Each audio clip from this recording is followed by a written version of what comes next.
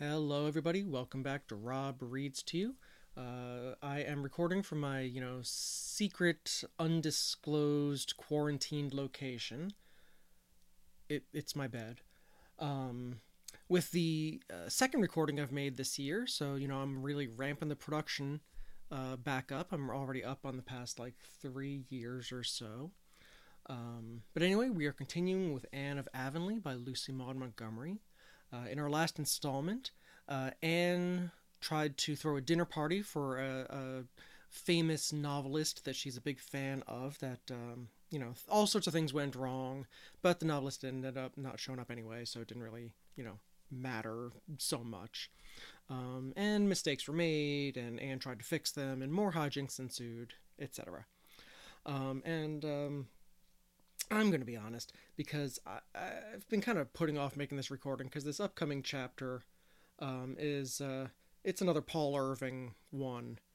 So buckle yourself up for excitement here. All right, chapter. I'm sorry, I've already made my feelings known on Paul Irving, but anyway, chapter 19. Just a happy day.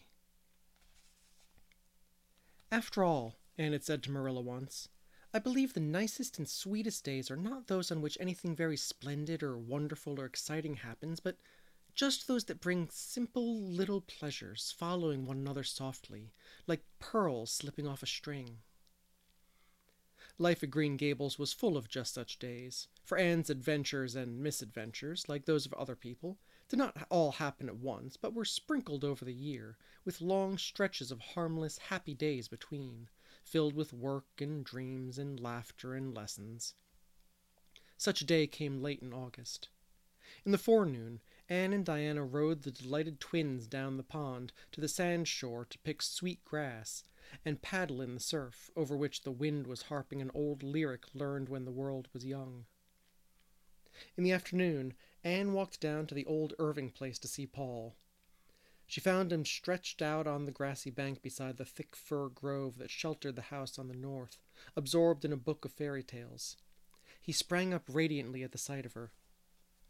Oh, I'm so glad you've come, teacher, he said eagerly, because Grandma's away. You'll stay and have tea with me, won't you? It's so lonesome to have tea all by oneself. You know, teacher. I've had serious thoughts of asking young Mary Joe to sit down and eat her tea with me, but I expect Grandma won't approve.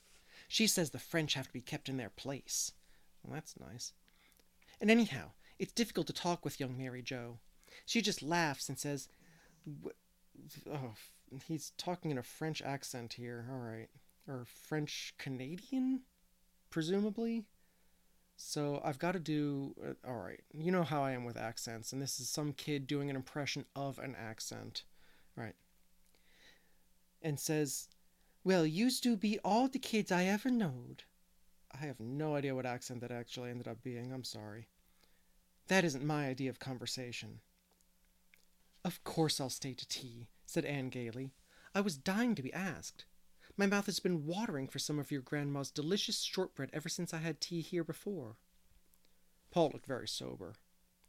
If it depended on me, teacher, he said, standing before Anne with his hands in his pockets and his beautiful little face shadowed with sudden care, you should have shortbread with a right good will. But it depends on Mary Joe. I heard Grandma tell her before she left that she wasn't to give me any shortcake because it was too rich for little boys' stomachs. But maybe Mary Joe will cut some for you if I promise I won't eat any. Let us hope for the best. Yes, let us, agreed Anne, whom this cheerful philosophy suited exactly. And if Mary Joe proves hard-hearted and won't give me any shortbread, it doesn't matter in the least, so you are not to worry over that. You're sure you won't mind if she doesn't? Said Paul anxiously. Perfectly sure, dear heart. Then I won't worry, said Paul with a long breath of relief, especially as I really think Mary Joe will listen to reason. She's not a naturally unreasonable person, but she has learned by experience that it doesn't do to disobey Grandma's orders. Grandma is an excellent woman, but people must do as she tells them. She was very much pleased with me this morning because I managed at last to eat all my plateful of porridge. It was a great effort, but I succeeded. Grandma says she thinks she'll make a man of me yet. But, teacher, I want to ask you a very important question. You will answer it truthfully, won't you?" "I'll try," promised Anne. "Do you think I'm wrong in my upper story?" asked Paul, as if his very existence depended on her reply. "Goodness, no, Paul!" exclaimed Anne in amazement. "Certainly you're not. What put such an idea into your head?" "Mary Joe," but she didn't know I heard her. "Mrs. Peter Sloane's hired girl Veronica came to see Mary Joe last evening, and I heard them talking in the kitchen as I was going through the hall. I heard Mary Joe say, 'Dat Paul, he is the queerest little boy. He talks that queer. I think there's something wrong in his upper story.'" Yeah, there's going to be a little more of that coming up, so I'm sorry. "I couldn't sleep last night for ever so long thinking of it, and wondering if Mary Joe was right. I couldn't bear to ask Grandma about it somehow, but I made up my mind I'd ask you. I'm so glad you think I'm all right in my upper story." "Of course you are. Mary Joe is a silly, ignorant girl, and you are never to worry about anything she says," said Anne indignantly, secretly resolving to give Mrs. Irving a discreet hint as to the advisability of restraining Mary Joe's tongue. "Well, that's a weight off my mind," said Paul. "I'm perfectly happy now, teacher, thanks to you.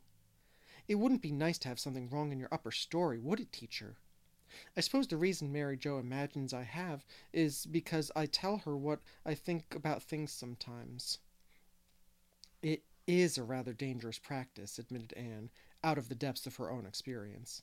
"Well, by and by I'll tell you the thoughts I told Mary Joe, and you can see for yourself if there's anything queer in them," said Paul.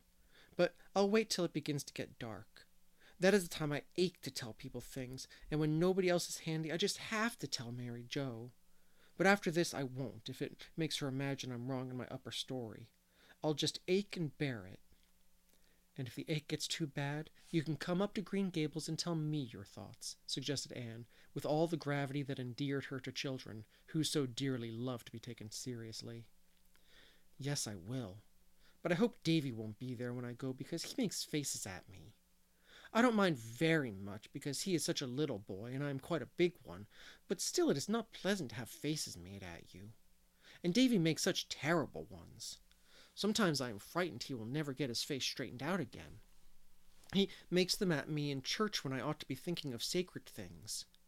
Dora likes me, though, and I like her, but not so well as I did before she told Minnie May Barry that she meant to marry me when I grow up.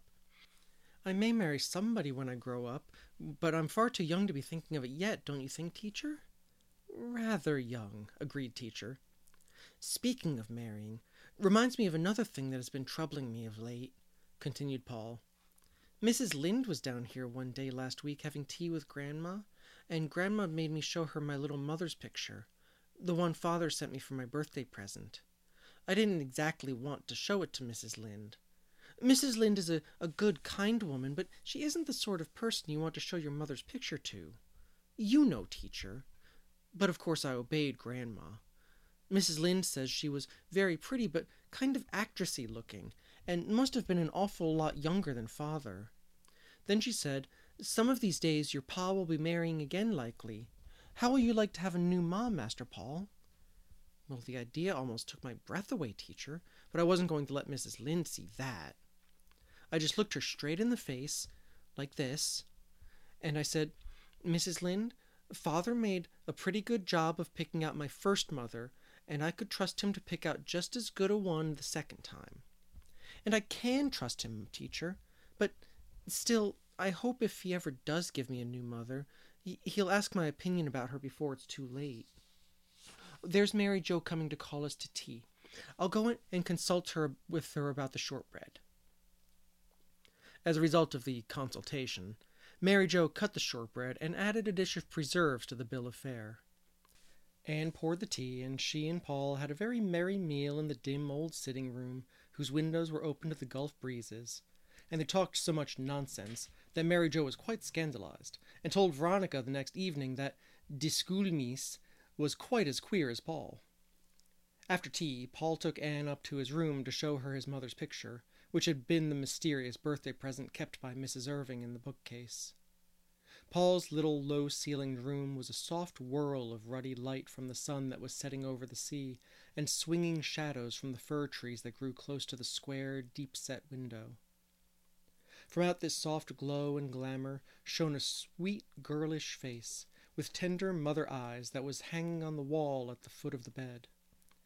"That's my little mother," said Paul with loving pride. "I got Grandma to hang it there when I'd seen or where I'd see it as soon as I opened my eyes in the morning.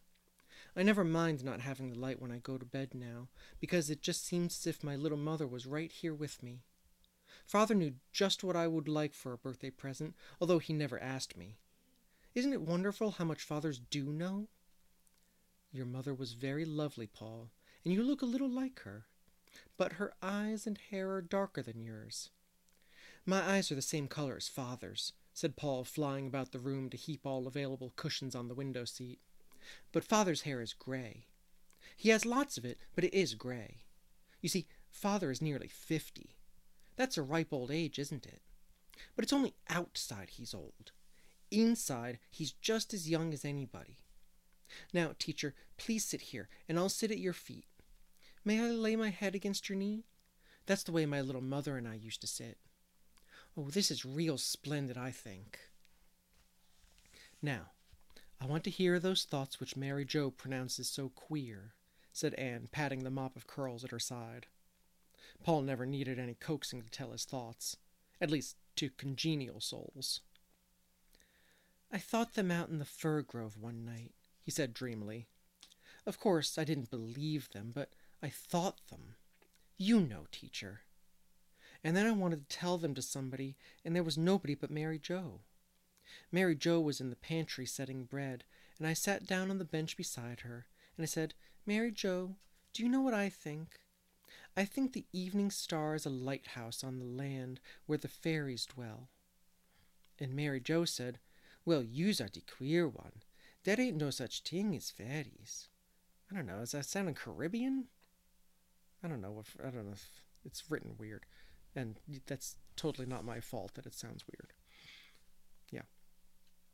I was very much provoked.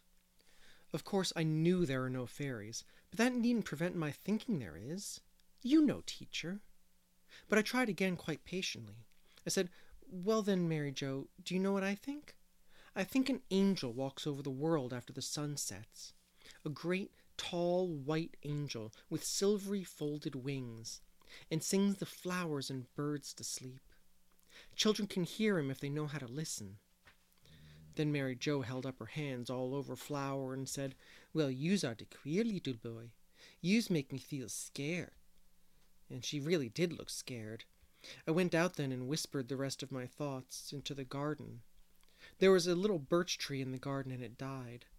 Grandma says the salt spray killed it, but I think the dryad belonging to it was a foolish dryad who wandered away to see the world and got lost, and the little tree was so lonely it died of a broken heart. And when the poor, foolish little dryad gets tired of the world and comes back to her tree, her heart will break," said Anne. "Yes, but if dryads are foolish, they must take the consequences, just as if they were real people," said Paul gravely. "Do you know what I think about the new moon, teacher? I think it is a little golden boat full of dreams. And when it tips on a cloud, some of them spill out and fall into your sleep." "Exactly, teacher. Oh, you do know. And I think the violets are little snips of the sky that fell down when the angels cut out holes for the stars to shine through. And the buttercups are made out of old sunshine. And I think the sweet peas will be butterflies when they go to heaven. Now, teacher, do you see anything so very queer about those thoughts?" "No, laddie dear, they are not queer at all. They are strange and beautiful thoughts for a little boy to think, and so people who couldn't think anything of the sort themselves, if they tried for 100 years, think them queer. But keep on thinking them, Paul. Some day you are going to be a poet, I believe." When Anne reached home, she found a very different type of boyhood waiting to be put to bed. Davy was sulky, and when Anne had undressed him, he bounced into bed and buried his face in the pillow.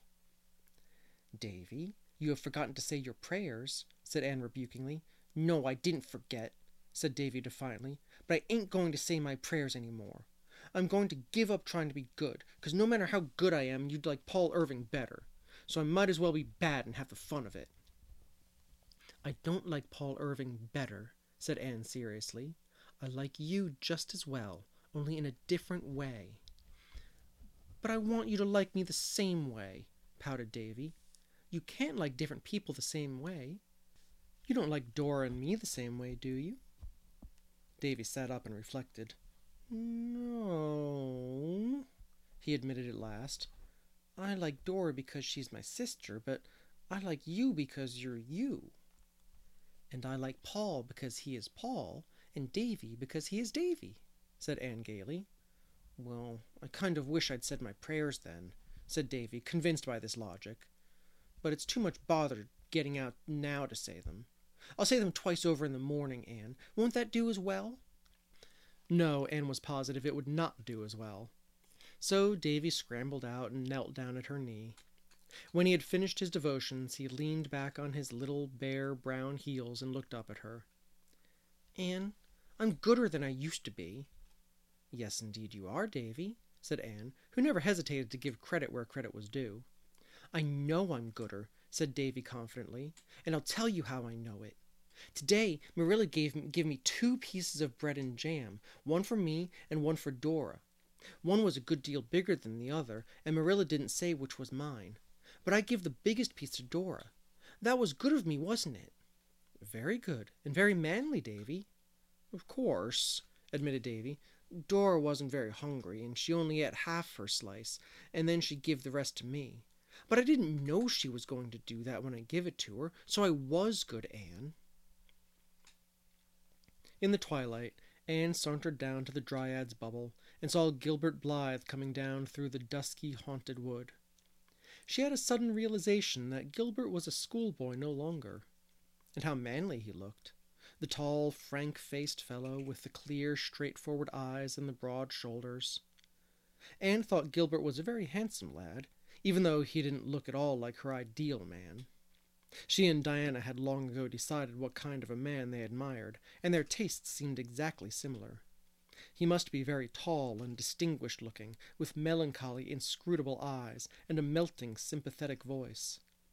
There was nothing either melancholy or inscrutable in Gilbert's physiognomy, but of course that didn't matter in friendship. Gilbert stretched himself out on the ferns beside the bubble and looked approvingly at Anne. If Gilbert had been asked to describe his ideal woman, the description would have answered point for point to Anne, even to those 7 tiny freckles whose obnoxious presence still continued to vex her soul.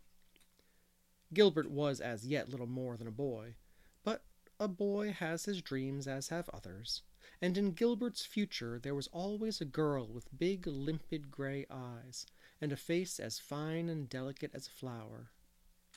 He had made up his mind also that his future must be worthy of its goddess. Even in quiet Avonlea there were temptations to be met and faced. White Sands youth were a rather fast set, and Gilbert was popular wherever he went. But he meant to keep himself worthy of Anne's friendship, and perhaps some distant day her love, and he watched over word and thought and deed as jealously as if her clear eyes were to pass in judgment on it. She held over him the unconscious influence that every girl, whose ideals are high and pure, wields over her friends, an influence which would endure as long as she was faithful to those ideals, and which she would as certainly lose if she were ever false to them. In Gilbert's eyes, Anne's greatest charm was the fact that she never stooped to the petty practices of so many of the Avonlea girls. The small jealousies, the little deceits and rivalries, the palpable bids for favor. Anne held herself apart from all this, not consciously or of design, but simply because anything of the sort was utterly foreign to her transparent, impulsive nature, crystal clear in its motives and aspirations. But Gilbert did not attempt to put his thoughts into words, for he had already too good reason to know that Anne would mercilessly and frostily nip all attempts at sentiment in the bud, or laugh at him, which was 10 times worse. "You look like a real dryad under that birch tree," he said teasingly. "I love birch trees," said Anne, laying her cheek against the creamy satin of the slim bole, with one of the pretty caressing gestures that came so natural to her. Then you'll be glad to hear that Mr. Major Spencer has decided to set out a row of white birches all along the road front of his farm, by way of encouraging the AVIS, said Gilbert. He was talking to me about it today. Major Spencer is the most progressive and public-spirited man in Avonlea, and Mr. William Bell is going to set out a spruce hedge along his road front and up his lane. Our society is getting on splendidly, Anne. It is past the experimental stage and is an accepted fact. The older folks are beginning to take an interest in it, and the White Sands people are talking of starting one too. Even Elisha Wright has come round since that day the Americans from the hotel had the picnic at the shore. They praised our roadsides so highly, and said they were so much prettier than in any other part of the island. And when, in due time, the other farmers follow Mr. Spencer's good example, and plant ornamental trees and hedges along their road fronts, Avonlea will be the prettiest settlement in the province. The aides are talking of taking up the graveyard, said Anne, and I hope they will, because there will have to be a subscription for that, and it would be no use for the society to try it after the Hall affair. But the aides would never have stirred in the matter if the society hadn't put it into their thoughts unofficially. Those trees we planted on the church grounds are flourishing, and the trustees have promised me that they will fence in the school grounds next year. If they do, I'll have an arbor day, and every scholar shall plant a tree, and we'll have a garden in the corner by the road. We've succeeded in almost all our plans so far, except in getting the old Bolter house removed, said Gilbert, and I've given that up in despair. Levi won't have it taken down just to vex us. There's a contrary streak in all the Bolters, and it's strongly developed in him. Julia Bell wants to send another committee to him, but I think the better way will just be to leave him severely alone, said Anne sagely. And trust to Providence, as Mrs. Lynde says, smiled Gilbert. Certainly no more committees. They only aggravate him. Julia Bell thinks you can do anything if you only have a committee to attempt it. Next spring, Anne, we must start an agitation for nice lawns and grounds. We'll sow good seed betimes this winter. I've a treatise here on lawns and lawn-making, and I'm going to prepare a paper on the subject soon. Well, I suppose our vacation is almost over. School opens Monday. Has Ruby Gillis got the Carmody school? Yes, Priscilla wrote that she had taken her own home school, so the Carmody trustees gave it to Ruby. I'm sorry Priscilla is not coming back, but since she can't, I'm glad Ruby has got the school. She will be home for Saturdays, and it will seem like old times to have her and Jane and Diana and myself all together again. Marilla, just home from Mrs. Lynde's, was sitting on the back porch step when Anne returned to the house. Rachel and I have decided to have our cruise to town tomorrow, she said. Mr. Lynde is feeling better this week, and Rachel wants to go before he has another sick spell. I intend to get up extra early tomorrow morning, for I've ever so much to do, said Anne virtuously. For one thing, I'm going to shift the feathers from my old bed-tick to the new one. I ought to have done it long ago, but I've just kept putting it off. It's such a detestable task. Like reading a chapter about Paul Irving. It's a very bad habit to put off disagreeable things, and I never mean to do again, or else I can't comfortably tell my pupils not to do it. That would be inconsistent. Then I want to make a cake for Mr. Harrison, and finish my paper on gardens for the AVIS, and write Stella, and wash and starch my muslin dress, and make Dora's new apron. You won't get half done, said Marilla pessimistically. I never yet planned to do a lot of things, but something happened to prevent me.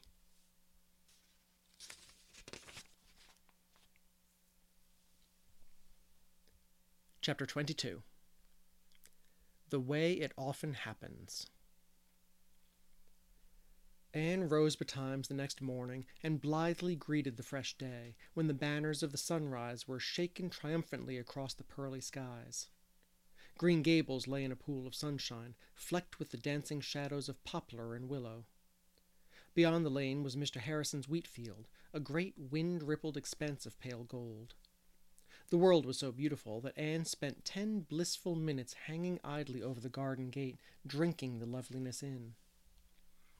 After breakfast, Marilla made ready for her journey. Dora was to go with her, having been long promised this treat. Now, Davy, you try to be a good boy and don't bother Anne, she straitly charged him. If you are good, I'll bring you a striped candy cane from town. For, alas, Marilla had stooped to the evil habit of bribing people to be good. I won't be bad on purpose, but supposin' I'm bad accidentally?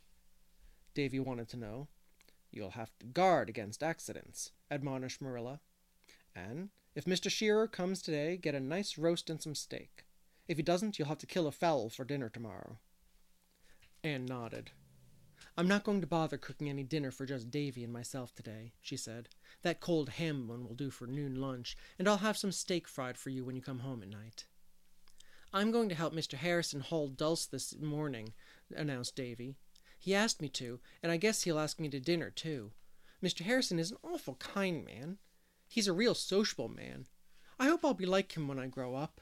I mean, behave like him. I don't want to look like him. But I guess there's no danger, for Mrs. Lynde says I'm a very handsome child. Do you suppose it'll last, Anne? I want to know. I dare say it will, said Anne gravely. You are a handsome boy, Davy. Marilla looked volumes of disapproval. But you must live up to it, and be just as nice and gentlemanly as you look to be. And you told Minnie May Barry the other day, when you found her crying 'cause someone said she was ugly, that if she was nice and kind and loving, people wouldn't mind her looks, said Davy discontentedly. Seems to me you can't get out of being good in this world for some reason or another. You just have to behave. Don't you want to be good? Asked Marilla, who had learned a great deal, but had not yet learned the futility of asking such questions. Yes, I want to be good, but not too good, said Davy cautiously. You don't have to be very good to be a Sunday school superintendent. Mr. Bell's that, and he's a real bad man. Indeed he's not, said Marilla indignantly. He is. He says he is himself, asseverated Davy, and there he is asseverating again. He said it when he prayed in Sunday school last Sunday. He said he was a vile worm and a miserable sinner and guilty of the blackest iniquity. What did he do that was so bad, Marilla? Did he kill anybody? Or steal the collection cents? I want to know. Fortunately, Mrs. Lynde came driving up the lane at this moment, and Marilla made off, feeling that she had escaped from the snare of the fowler, and wishing devoutly that Mr. Bell were not quite so highly figurative in his public petitions, especially in the hearing of small boys, who were always wanting to know. Anne, left alone in her glory, worked with a will. The floor was swept, the beds made, the hens fed, the muslin dress washed and hung out on the line. Then Anne prepared for the transfer of feathers. She mounted to the garret and donned the first old dress that came to hand, a navy blue cashmere she had worn at 14. It was decidedly on the short side, and as skimpy as the notable wincey Anne had worn on the occasion of her debut at Green Gables, but at least it would not be materially injured by down and feathers. Anne completed her toilette by tying a big red and white spotted handkerchief that had belonged to Matthew over her head, and, thus accoutred, betook herself to the kitchen chamber, whither Marilla, before her departure, had helped her carry the feather bed. A cracked mirror hung by the chamber window, and in an unlucky moment Anne looked into it. There were those 7 freckles on her nose, more rampant than ever, or so it seemed in the glare of light from the unshaded window. Oh, I forgot to rub that lotion on last night, she thought. I'd better run down to the pantry and do it now. Anne had already suffered many things trying to remove those freckles. On one occasion the entire skin had peeled off her nose, but the freckles remained. A few days previously she had found a recipe for freckle lotion in a magazine, and, as the ingredients were within her reach, she straightway compounded it, much to the disgust of Marilla, who thought that if Providence had placed freckles on your nose, it was your bounden duty to leave them there.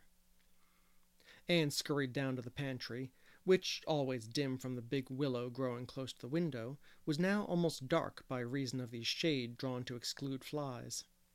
Anne caught the bottle containing the lotion from the shelf, and copiously anointed her nose therewith by means of a little sponge sacred to the purpose. This important duty done, she returned to her work. Anyone who has ever shifted feathers from one tick to another will not need to be told that when Anne finished she was a sight to behold. Her dress was white with down and fluff, and her front hair, escaping from under the handkerchief, was adorned with a veritable halo of feathers. At this auspicious moment a knock sounded at the kitchen door. That must be Mr. Shearer, thought Anne. I'm in a dreadful mess, but I'll have to run down as I am, for he's always in a hurry. Down flew Anne to the kitchen door. If ever a charitable floor did open to swallow up a miserable, befeathered damsel, the Green Gables porch floor should promptly have engulfed Anne at that moment. On the doorstep were standing Priscilla Grant, golden and fair in silk attire, a short, stout, grey-haired lady in a tweed suit, and another lady, tall, stately, wonderfully gowned, with a beautiful high-bred face and large black-lashed violet eyes, whom Anne instinctively felt, as she would have said in her earlier days, to be Mrs. Charlotte E. Morgan. In the dismay of the moment, one thought stood out from the confusion of Anne's mind, and she grasped at it as at the proverbial straw.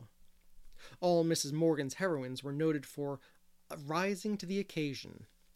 No matter what their troubles were, they invariably rose to the occasion and showed their superiority over all ills of time, space, and quantity.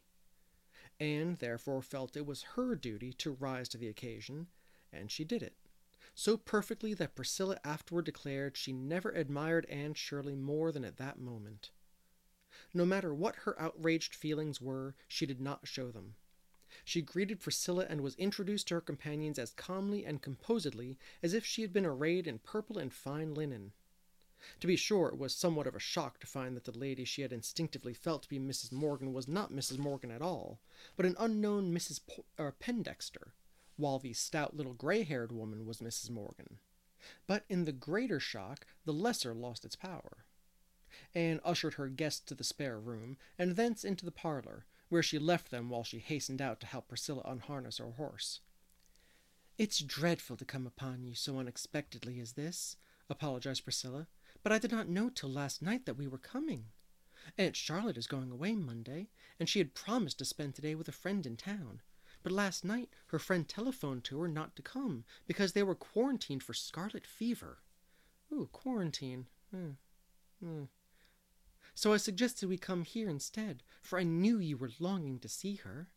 We called at the White Sands Hotel and brought Mrs. Pendexter with us. She is a friend of Aunt's and lives in New York, and her husband is a millionaire. We can't stay very long, for Mrs. Pendexter has to be back at the hotel by 5 o'clock. Several times while they were putting away the horse, Anne caught Priscilla looking at her in a furtive, puzzled way. She needn't stare at me so, Anne thought a little resentfully. If she doesn't know what it is to change a feather bed, she might imagine it.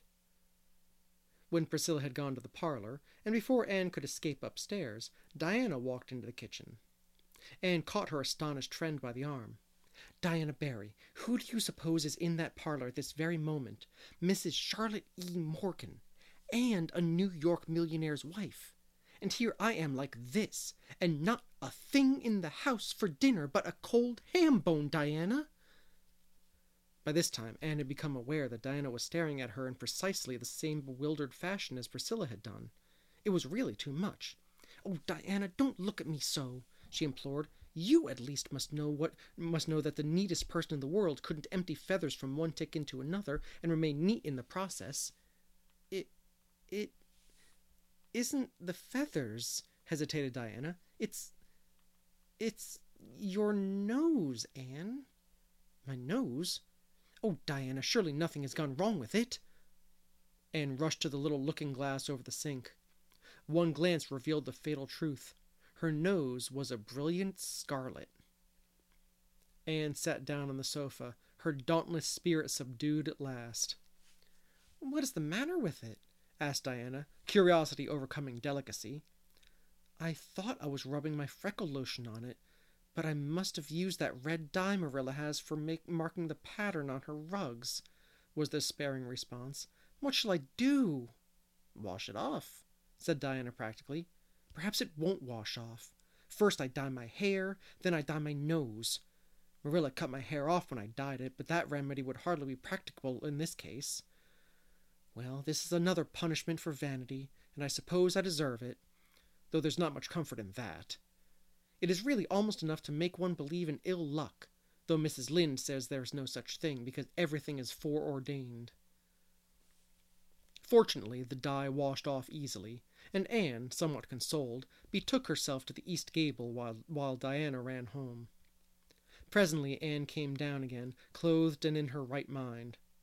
The muslin dress she had fondly hoped to wear was bobbing merrily about on the line outside, so she was forced to content herself with her black lawn. She had the fire on and the tea steeping when Diana returned. The latter wore her muslin at least, and carried a covered platter in her hand. "Mother sent you this," she said, lifting the cover and displaying a nicely carved and jointed chicken to Anne's grateful eyes. The chicken was supplemented by light new bread, excellent butter and cheese, Marilla's fruit cake, and a dish of preserved plums, floating in their golden syrup, as in congealed summer sunshine. There was a big bowl full of pink and white asters also, by way of decoration, yet the spread seemed very meagre beside the elaborate one formerly prepared for Mrs. Morgan. Anne's hungry guests, however, did not seem to think anything was lacking, and they ate the simple viands with apparent enjoyment. But after the first few moments, Anne thought no more of what was or was not on her bill of fare.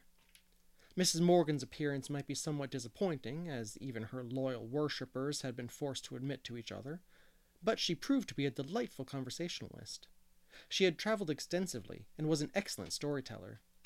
She had seen much of men and women, and crystallized her experiences into witty little sentences and epigrams, which made her hearers feel as if they were listening to one of the people in clever books. But under all her sparkle, there was a strongly felt undercurrent of true womanly sympathy and kind-heartedness, which won affection as easily as her brilliancy won admiration. Nor did she monopolize the conversation. She could draw others out as skillfully and fully as she could talk herself, and Anne and Diana found themselves chattering freely to her. Mrs. Pendexter said little. She merely smiled with her lovely eyes and lips, and ate chicken and fruit cake and preserves with such exquisite grace that she conveyed the impression of dining on ambrosia and honeydew. But then, as Anne said to Diana later on, anybody so divinely beautiful as Mrs. Pendexter didn't need to talk. It was enough for her just to look. After dinner, they all had a walk through Lover's Lane and Violet Vale and the Birch Path, then back through the haunted wood to the Dryad's Bubble, where they sat down and talked for a delightful last half-hour. Mrs. Morgan wanted to know how the haunted wood came by its name, and laughed until she cried when she heard the story and Anne's dramatic account of a certain memorable walk through it at the witching hour of twilight. "It has indeed been a feast of reason and flow of soul, hasn't it, Anne?" when her guests had gone and she and Diana were alone again. "I don't know which I enjoyed more, listening to Mrs. Morgan or gazing at Mrs. Pendexter. I believe we had a nicer time than if we'd known they were coming and been cumbered with much serving. You must stay to tea with me, Diana, and we'll talk it all over." "Priscilla says Mrs. Pendexter's husband's sister is married to an English earl, and yet she took a second helping of the plum preserves," said Diana, as if the two facts were somehow incompatible. "I dare say even the English earl himself wouldn't have turned up his aristocratic nose at Marilla's plum preserves," said Anne proudly. Anne did not mention the misfortune which had befallen her nose when she related the day's history to Marilla that evening, but she took the bottle of freckle lotion and emptied it out of the window. "I shall never try any beautifying messes again," she said, darkly resolute. "They may do for careful, deliberate people, but for anyone so hopelessly given over to making mistakes as I seem to be, it's tempting fate to meddle with them." And that is where we are going to leave off for today. So thank you once again for listening to Rob Reads to You, sticking with me throughout everything that's going on. And come back next time. We'll continue on with Anne of Avonlea by Lucy Maud Montgomery. Thank you, and have a good night, everybody.